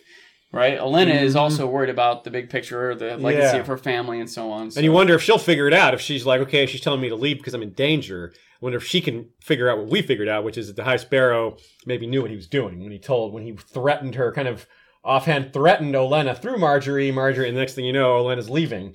That, as we said, that's him maybe pulling the strings specifically to get her out of there. Maybe she figures that out. She's like, yeah, he wants me gone. Of course he wants me gone. I've confronted him. I've, blah, blah, blah. She calls me a sinner, etc. Unrepentant sinner, or whatever it was he calls her. So yeah, I could see that, It's very clever. I think there's some really neat, subtle things going on. This High Sparrow is a formidable enemy. Well, some people don't like him. Some think he's kind of boring. They don't know what they're doing with all this. But I think it's showing another angle to the Game of Thrones. Yeah. This is another path to power. Part of why it hasn't been explored. Right. Part of why he might be perceived as boring is because he's never gonna like draw the sword and have a fight with somebody. I mean, he's never gonna go to that. Yeah. But yeah, I think sometimes in like video games or whatever, there's like different routes to power, and typically they're designed around like go out and fight people with your sword. But you can also like use the markets and fiddle around with goods and get a bunch of money and just buy better equipment or whatever, And sometimes there's a religious element to the effects and power you can gain through that, and or a personal connection to the actual ruler. Like it's basically it's very similar to Littlefinger. I was gonna say we've seen how Littlefinger's made his place for power. Littlefinger is basically ruling the Vale through Sweet Robin, and the High Sparrow, we've been saying all along the season, is he's trying to run things as much as he can through Tommen and his and the only way he can do that is to get rid of the other influences on Tommen or to bring them under the same auspices. He's got Marjorie, professing faithful noises. We know she's pretending, but he thinks maybe he thinks he's got her. He may be suspicious, which is why he's got Septiunella watching her. Like that shows that he's not 100%. He's not just going to take her word for it. He's got the spies in place, and it's a similar thing. He's made himself a bit untouchable because of his closeness to the real person in power who is supporting his place at his side. Tommen is now fully endorsing the High Sparrow's authority. Just like Sweet Robin is endorsing Littlefinger's authority at his side. And it's just very cool how that is power behind the throne kind of thing, where you have this character who could never take the throne themselves. It just wouldn't work. The way monarchies work in Westeros and in the real world, somebody with his birth and his station, it's just not happening. He's not forming a dynasty, Yeah. And you have to, which brings us to the next point. Marjorie not sleeping with Tommen for a while. Yeah. That was really curious to me. What do you think about that? I think there's something up there. I don't know what they're trying to tell us. I really thought about it a lot, and there's something going on there. And I'm not sure what Marjorie's doing, and I'm not sure what the High Sparrow's doing. But it's very curious. Something. If you guys have ideas on that, definitely send us your way. That's the thing that's puzzling me the most right now. Maybe I shouldn't be maybe there's not much to it, but it's really got me thinking. I feel like they put it in there for a reason. I also stewed over that for a minute, thought about it, and I can't quite tell if it's I don't know. I had a hard time coming through. Where my thoughts started to go were, generally speaking, I'm trying to operate under the assumption that the Sparrow is a good guy, that he's not a pure evil, villainous antagonist. There's one definite thing he's done that's hard for me to get behind is prosecuting homosexuals. That's like the thing. But if you take that out, I don't think he's done any other evil or immoral or even unproductive thing. Generally speaking, he wants people to be humble and be nice and be honest and don't murder or steal. He just, generally speaking, he's Christian values, and Christian values also don't be homosexual. But take that one thing out, and overall he's good, right? Yeah. And so here was another thing he said connected to this. Informing the audience that Marjorie's not sleeping with Tommen. The other thing that's happening here is he's kind of pushing her to do it, which again, at this time, in this culture, and in fact, at most times in most cultures for all of humanity, I have this idea in my mind that even married women, for the most part, are being raped through culture, through history, But it's kind of what he's telling her is look, it doesn't matter if you want to have sex with him. You have to. It's your duty. It's right. It doesn't require desire. It requires patience. Yeah. It's like, and patience. It is All a kind of a despicable thing to hear, but it's not some weird, crazy thing that this guy just came up with. No, it's every the culture, character in Game of Thrones believes this. Yeah. All of them, you know. Like, and he's not wrong. In some ways, he's not wrong. It's like, it's weird to think about because we live in a democracy, but in a monarchy, it really is important to have an heir because otherwise you have civil war. Not the lack of an heir leads to civil war. It is kind of her duty in a sense. It's like, well, yeah, you do need to produce heirs. It's it's gross. It's creepy. It's very patriarchal, but it's also true in a way. Like, and it's also sort of a theme of this show and of many shows is it's lonely at the top. Like, you're king, you're so rich and powerful. Yeah, but it means I can't live the life I want to live. I can't take the actions I want to take. It's lonely at the top. And so, sure, you're queen, but that means you have to have sex when you don't want to, you know? Yeah. But anyway, what I was saying is that generally speaking, I think that I want to see the Sparrow as a good guy character that's like ambiguous. We're not sure if he's bad or not, or what his goal is, or if he'll turn out to be good, or is it really bad? Like, think of the people he's going up against. Cersei? Like, you know, like, who? That Sparrow is so terrible. He wants to destroy. Cersei's a murderous, terrible, awful person. Like, I think, generally speaking, if you remove your attachments to these characters, for the most part, he's a good guy, you know? But it's starting to make him seem like a little less of a good guy when he's telling Marjorie, you have to go have sex with you once you're not. But I, again, remind myself within his culture that that's not some weird evil thing he's doing. Everyone. Ned Stark would tell Sansa Stark that when she got married, you know? Like, and it's not some weird thing in Game of Thrones. Like, through history, it's Ned was even telling Arya that. It's like, you'll grow up and marry this and do this. And she's like, nah, that's Sansa. And Ned doesn't argue with her. He's like, but he still is like, kind of, that's his thinking. Even Ned, a really honorable guy, is like, this is what daughters do. It is part of the problem, or my problem with this culture, this mentality, this mindset. And generally speaking, the people in King's Landing are maybe more enlightened, and maybe people in Winterfell, the North, are maybe more honorable. Yeah. But even these people have this mentality. What the hell are the Ironborn doing? Screw it, I don't care who. I don't want the Ironborn to win anything. Even worse, yeah. Okay, did you have anything else for this scene? Oh, actually, I had one more thing, at least, which was Olenna saying, what are you going to do? Kill them all yourself? You know, you've got no this, no that. And that reminds me of the theories about the Mad King saying burn them all, and maybe there's still wildfire hidden somewhere in King's Landing. It's like, well, maybe she is going to want to kill them all. Maybe that is what, if she got... She was willing to kill herself and Tommen when it looked like Stannis was going to win. Yeah. She's just going to be the type to take everyone out with her. That's been a theory out there for a while, so maybe that was an allusion to that. She's also closer to having that in place than anyone else. We know that she was having the wildfire made in the first place before Tyrion took over his Hand of the King. It's true. She's aware of it, at least the possibility. She sees destructive power. She saw the Battle of the Blackwater. She knows what's up with that stuff. She knows that you know what it can do. And if Tommen dies, watch out. Cersei will have very little to live for, and that could send her into the I've got nothing to lose, I'm going to take everybody with me, you know, etc. kind of frame of mind. And in a sense, she's already lost Tommen. He's alive, but she hasn't lost him. And she's obviously, the reason she's staying, she's like, I will never abandon my son. I will never give up on him. If he's dead, then she's got nothing to, you know. This is the one thing keeping her going. So if he's gone, then what's left? Especially if, you know, then I guess it's Jaime. But, you know. Yeah. Jaime doesn't, I don't think, care per se about being in King's Landing. You know? Yeah, I mean, he wanted to be there for her, but, you know, if they're not going to be she's in charge anymore. Queen, or she's not queen or something, exactly. She's removed from it. It'll change everything. Let's go back to Castle Rock. It'll change and start a whole new series. So, okay, well, let's do our credits, and then we'll come back to talk about the next on. We got a lot to say about the next on. We have a little extra time for it this time as well. And it looks like there's going to be some exciting stuff in this next episode. Remember that last year, episode 8 was Hard Home. It was the most exciting episode of the season. And this episode had a lot going on. It was a little slower. That doesn't mean it isn't good, but I expect the pace to pick up next episode. So if you're one of the people that doesn't want to be spoiled, well, check out our credits, hear our acknowledgments, and then we'll see you next week. But I know this is more tempting than normal to check out what we've got to talk about for what's coming, because it's going to be big. But first, a big thanks to First Lord Cash Craig, Hand of the King, Lord of Minds, Lord of Makers, and the Black Pupil. Thanks to Lord Jim the Fortuitous of Wars and Politics of Ice and Fire blog and Warden of the West.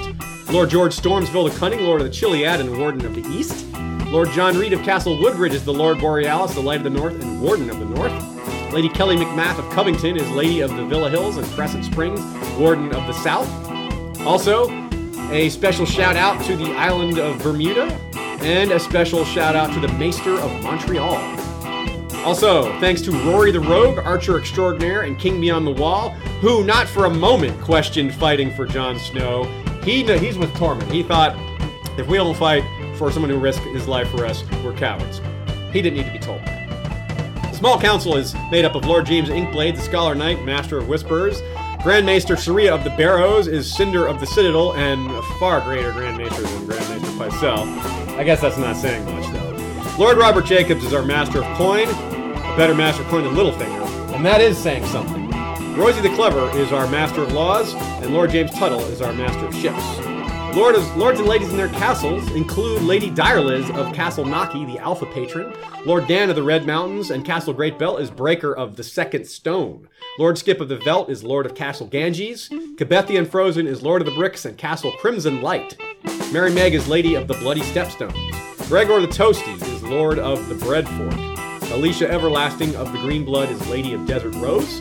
Jeffrey the Unflinching is Lord of Sand Lake. Lord Greybay is of the Queen City. Lord Ryan of Castle Stonegate is Guardian of the Rocky Mountain Pass. Lord Garin de Haviland is of Devil's Hand Keep.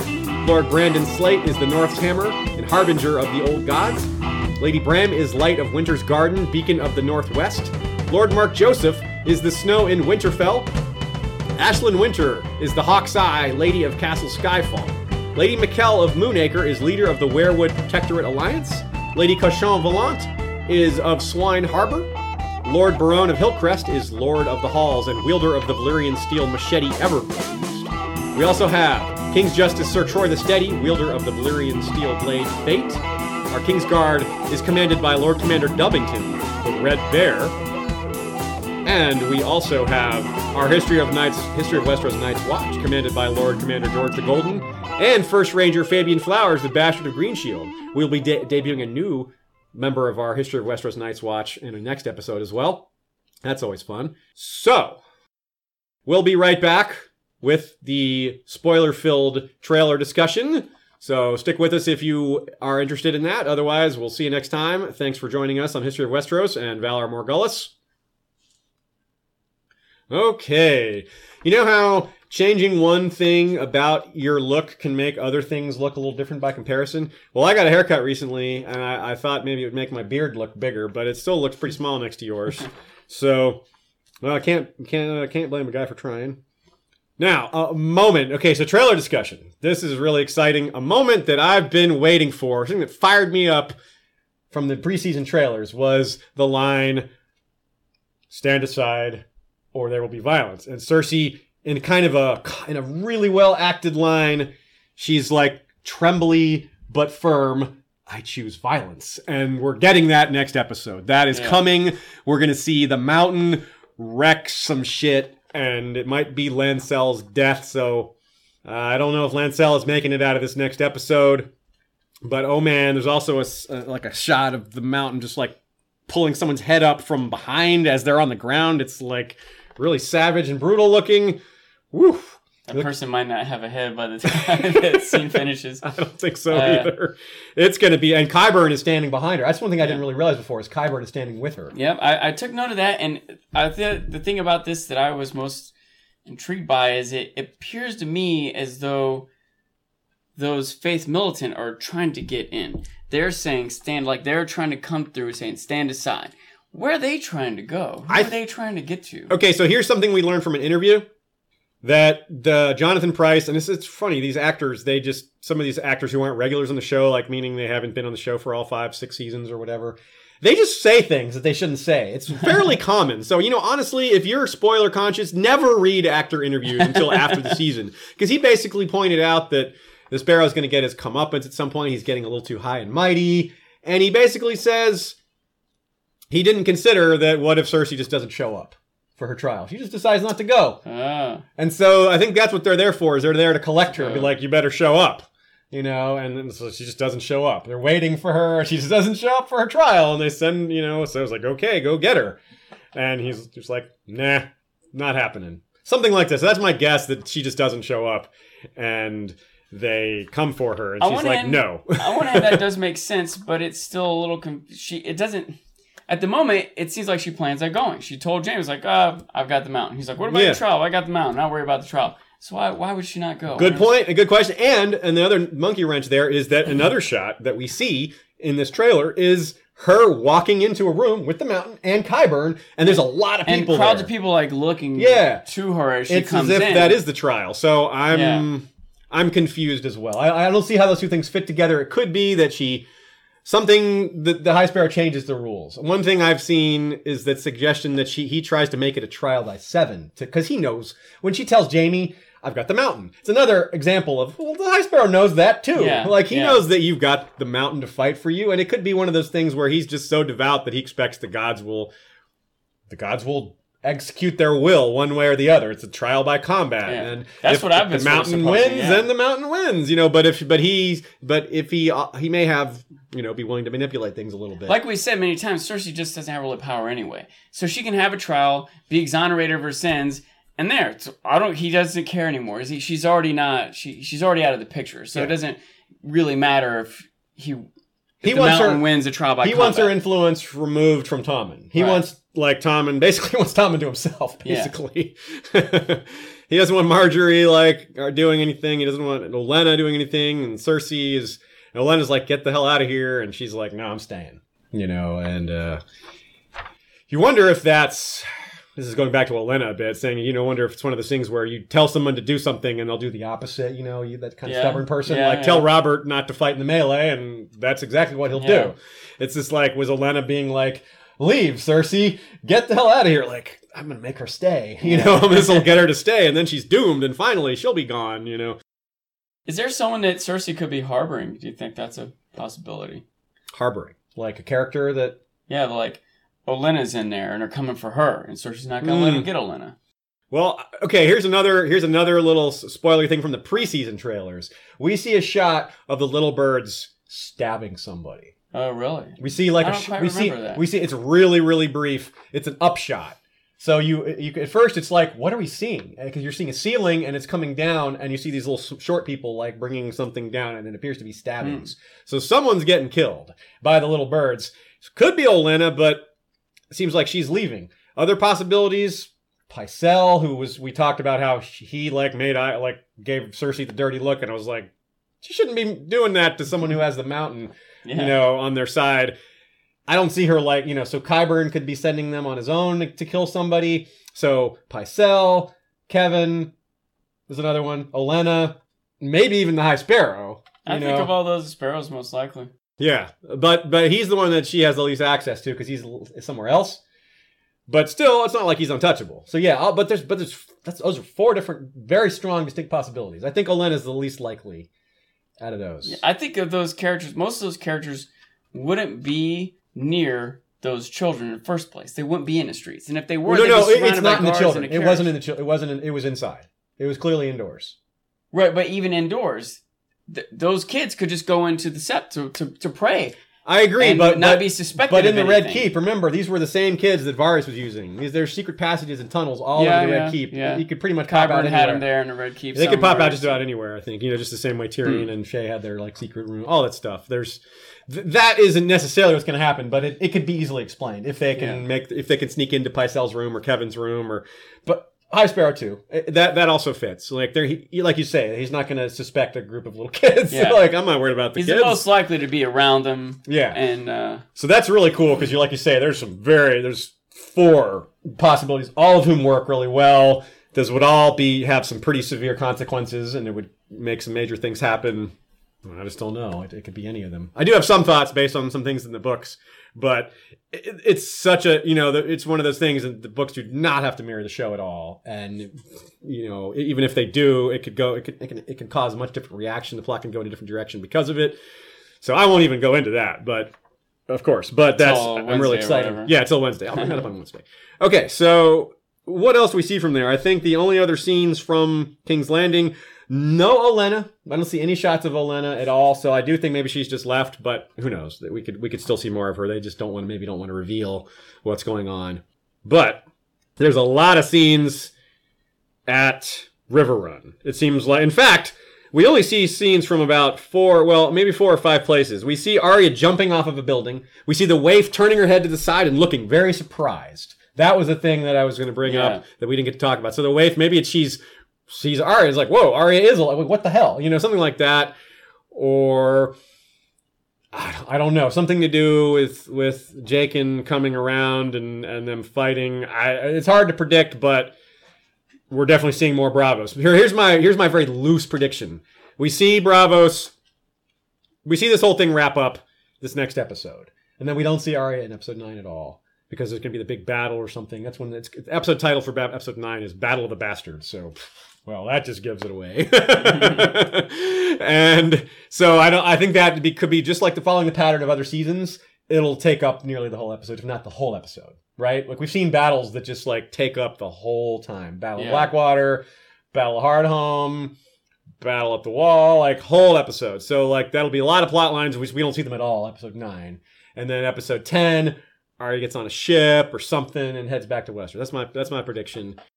I don't know what ship, or maybe if she goes with the play, she goes with the troop rather. Something like that. That would make a lot of sense. They're a traveling show, and they go there, and they go to Westeros. Somewhere in Westeros, there's so many possibilities there. They could go to the Vale, they could go north. Probably not north, but they could go to King's Landing, they could go to Old Town, they could go, who knows, a lot of different possibilities. We didn't see Sam or Gilly, still don't know what's up with them. Doesn't mean they're not in the next episode, but there's nothing of them in the trailer shots. No Bran. No more Northern stuff at all, basically, in this next episode. We don't see any Sansa, any Jon, any Davos, no Littlefinger, no Ramsay, no Littlefinger. We still haven't heard the "Do you like games, little man?" line, which was in the preseason trailers, which presumably has to do with Ramsay torturing Rickon. So they kind of been it's been holding over our heads for a while. Please no, but we know it's coming. Delaying the inevitable, maybe. It's nice that Ramsay hasn't tortured Rickon yet. Hopefully there's no yet. Hopefully it just doesn't happen, but that would kind of be weird if he didn't. It's how long can Ramsay resist having someone in a cell and not doing anything to them? Also, the timelines aren't necessarily, if we're not seeing a character in an episode, it doesn't mean those characters just sit in a room by themselves and don't say anything. Good point. They show us different moments of time in different episodes that aren't necessarily perfectly congruent with each other. So. Yeah.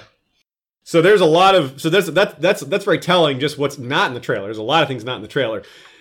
We know for sure because there's a lot in the trailer. River Run is going to be a big focus again. It looks like they decided to hold on to this for a while, and they're jamming a lot of it all in a few episodes all together. So there's a lot of scenes from here. We see Brienne there talking to Jaime, giving a letter to the Blackfish that he looks like a little concerned about. We also see at night him pulling his sword out, facing Brienne, but not in any kind of violent or aggressive way, and then we see a shot of Brienne in a ship kind of looking behind her going down river at night, and we also see the Lannister soldiers marching away with the Freys behind them, and we see Jaime threatening someone about killing all the Tullys, etc., etc. That didn't work against Blackfish, and it looks like it's in a tent, so I'm guessing he's threatening Edmure. Yeah. Edmure's the true Lord of River Run, and his word goes over the Blackfish's. So if Edmure has to surrender the castle, or if Edmure orders the Blackfish to surrender the castle, he has to. I mean, he doesn't have to, but he is by honor bound. Yeah, that's who Edmure is still Lord of River Run, in Blackfish's mind. So if Edmure gives him the order, he kind of has to do it. So that's one thing that could happen there, and I think that would make a lot of sense. What do you think? There's a lot to unpack there, a lot of different scenes. I feel like that was Edmure too. It was sort of a silhouette, and it just didn't look like Brienne. It didn't look like Bronn. It didn't look like a lot of the other characters that we would know or expect him to be talking to. And so Edmure does make sense. And it does seem like if Brienne shows up there with sort of a new monkey wrench, what everyone's thinking and planning, right? Yeah. If she can get it across to Edmure and or the Blackfish, hey, there's this whole other battle in the north that we need help with. She might steer things in a different direction. Especially if there's a way that people could do it without saving face or with still getting some satisfaction.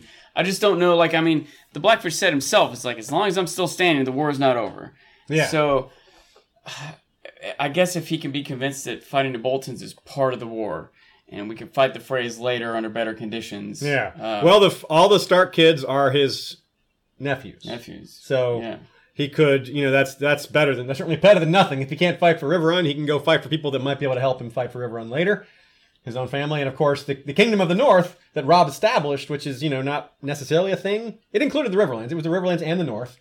Yeah. So if he's like, well, I'll go to Sansa, and once they clean up the North, say, well, you got to restore Riverrun too. That's part of the deal, right? You got to help do that. Then he would fight for them if they promise to do that. There's still some things about it that are kind of weird. Like why it seems like they're doing things in the night, like under secret. Including, sneaking away. Remember, they're on the river. The castle's out on the kind of. But even Jaime's army's marching away in the middle of the night. Well, he wants to get back there as soon. That's part of what he says in his line. He's like, I need to get back. He's like, I need to get back to Cersei or something like that. He says, I need to get back, and if I need to clamber over every Tully body, I'll do it. So it's something maybe has become time sensitive for him. Maybe something happens in King's Landing. He finds out about it through a messenger or a raven or something like that, and he's like, oh, I got to get back there, Yeah. Or he wants to get back there quickly anyway. He already wanted this to go quickly. Generally, I agree, but can he wait 8 hours for daylight? That quickly they've got to be back. You know what I mean? And if it was that dire, why do you need to move all that? Jaime could just sprint off on a horse by himself and not move because those guys are on foot. They had a few leaders on knights, but those are 8,000 men on foot. Right. So if Jaime really needs to get back fast, he could just ride his horse back fast. Well, he wants to bring his army back too. He doesn't want to just go back by himself. Well, generally speaking, no. But if he needs to go so fast he leaves in the middle of the night. Well, I mean, does it really matter if they get back? How far away is it? Right? It's not like a couple weeks. Right. So does it matter if they get there in 2 weeks and 8 hours or 2 weeks? Well, just why not leave at night? Because people need sleep. It's dark. It's hard to see. Why? They're soldiers. They can handle it, right? It's just he's just trying to push them harder. Night marches are certainly a thing that happens in medieval world. But it's usually when you're trying to get to a battle faster than you normally would have. But I mean, so what? The only difference is he's not trying to get to a battle. He's just trying to get that back as soon as possible. Yeah. It's the same difference. I guess. I don't know. It still seems unusual. Well, okay. Here's the time we've seen it in the whole show. First time anyone armies marched at night. Is it? I can't remember ever seeing it. It may be. I don't know. It may be. In any case, it's one thing. It's hard to show.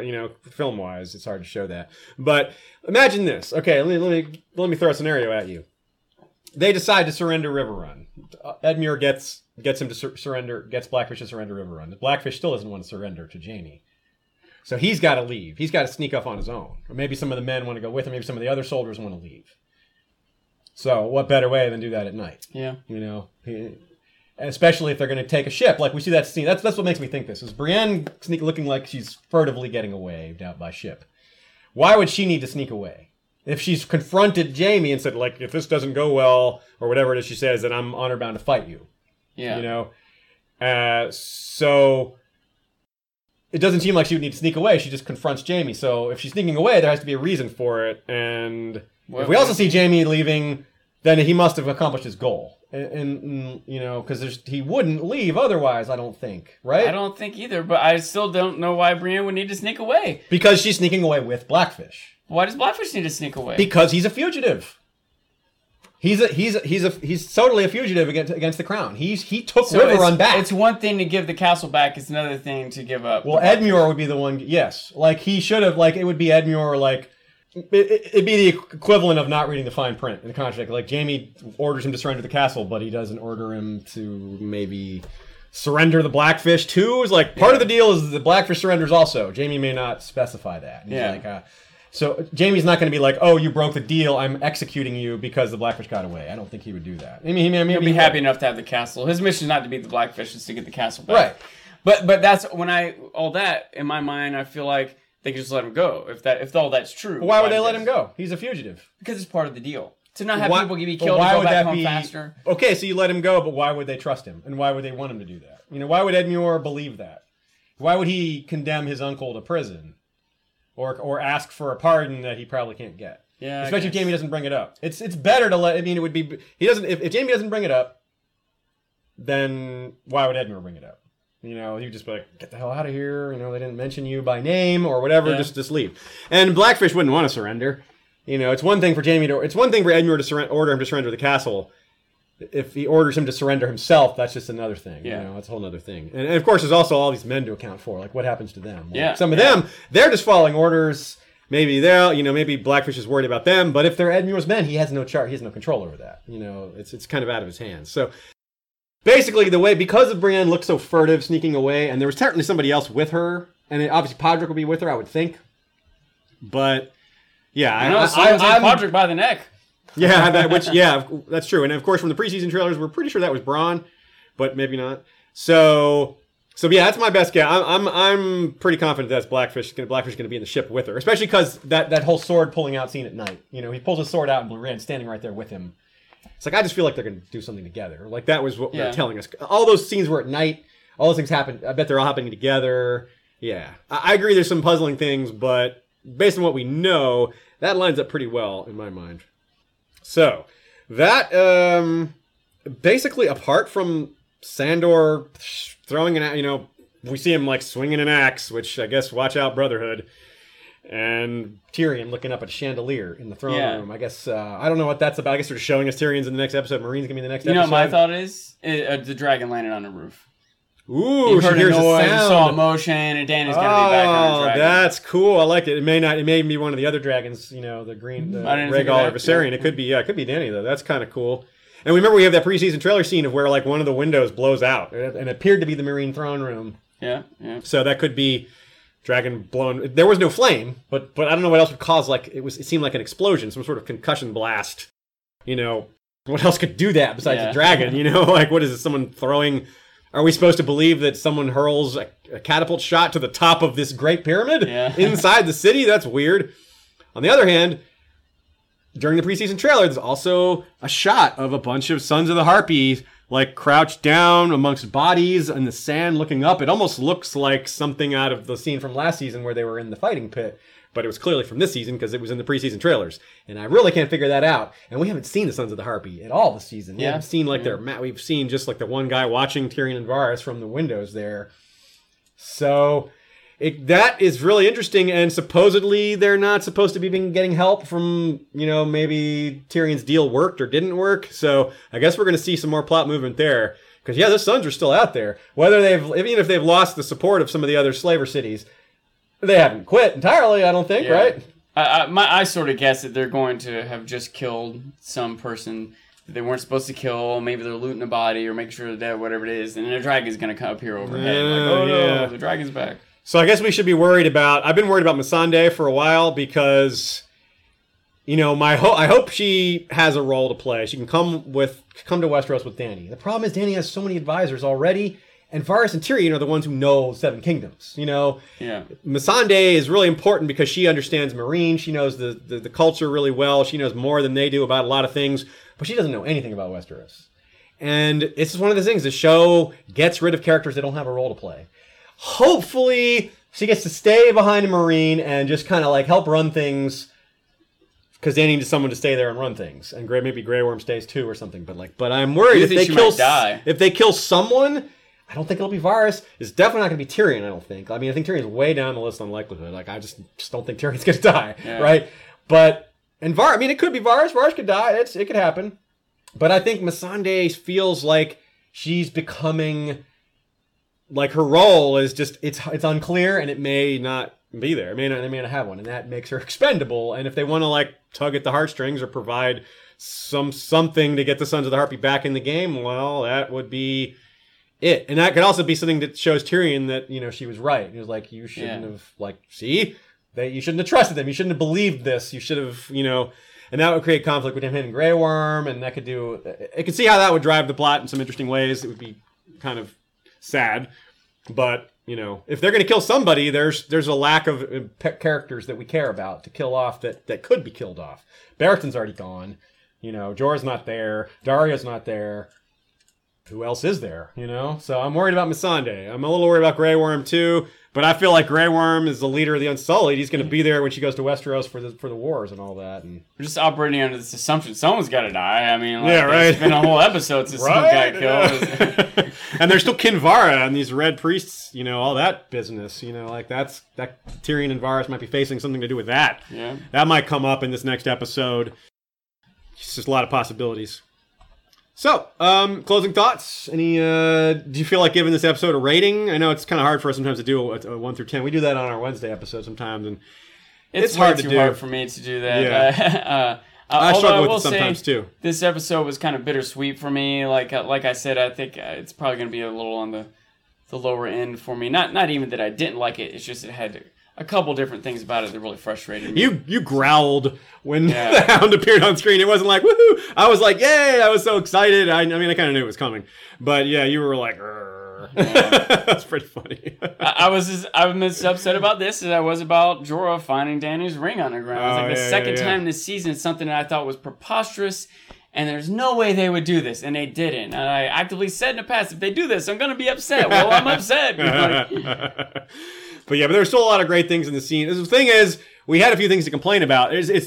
But we still like the episode overall. I mean, the best things in the episode there wasn't a lot to say about them. Like, Lyanna Mormont was awesome, but what can you say besides she was awesome? You know, that was a great acting job by that kid. Like, what are you going to say? There's not much to break down. It was just great. You know, you can say that and move on. So there were a lot of things like that. Like we talked about, the visuals were excellent. The army, the drawbridge, the shot of Bear Island's castle, just the Lord Glover was really good, even though that was a short scene. The wildlings and, you know, coming around and having their moment. It was just a lot of good acting, and there's usually it's not much to say about that. It's just good job, guys. You know. Yeah, the only thing I would say is I want 3 more scenes. I want to know those different characters' names. I want to know the histories. I want to when they get into battle, I want to root for them. I want to care if they get killed. I want to be afraid for them. You know. I believe that Lade Wildling's name was Dim Dalba. I saw that somewhere, but it wasn't said. You know, they just put that behind the episode. You know, in the credits, etc. And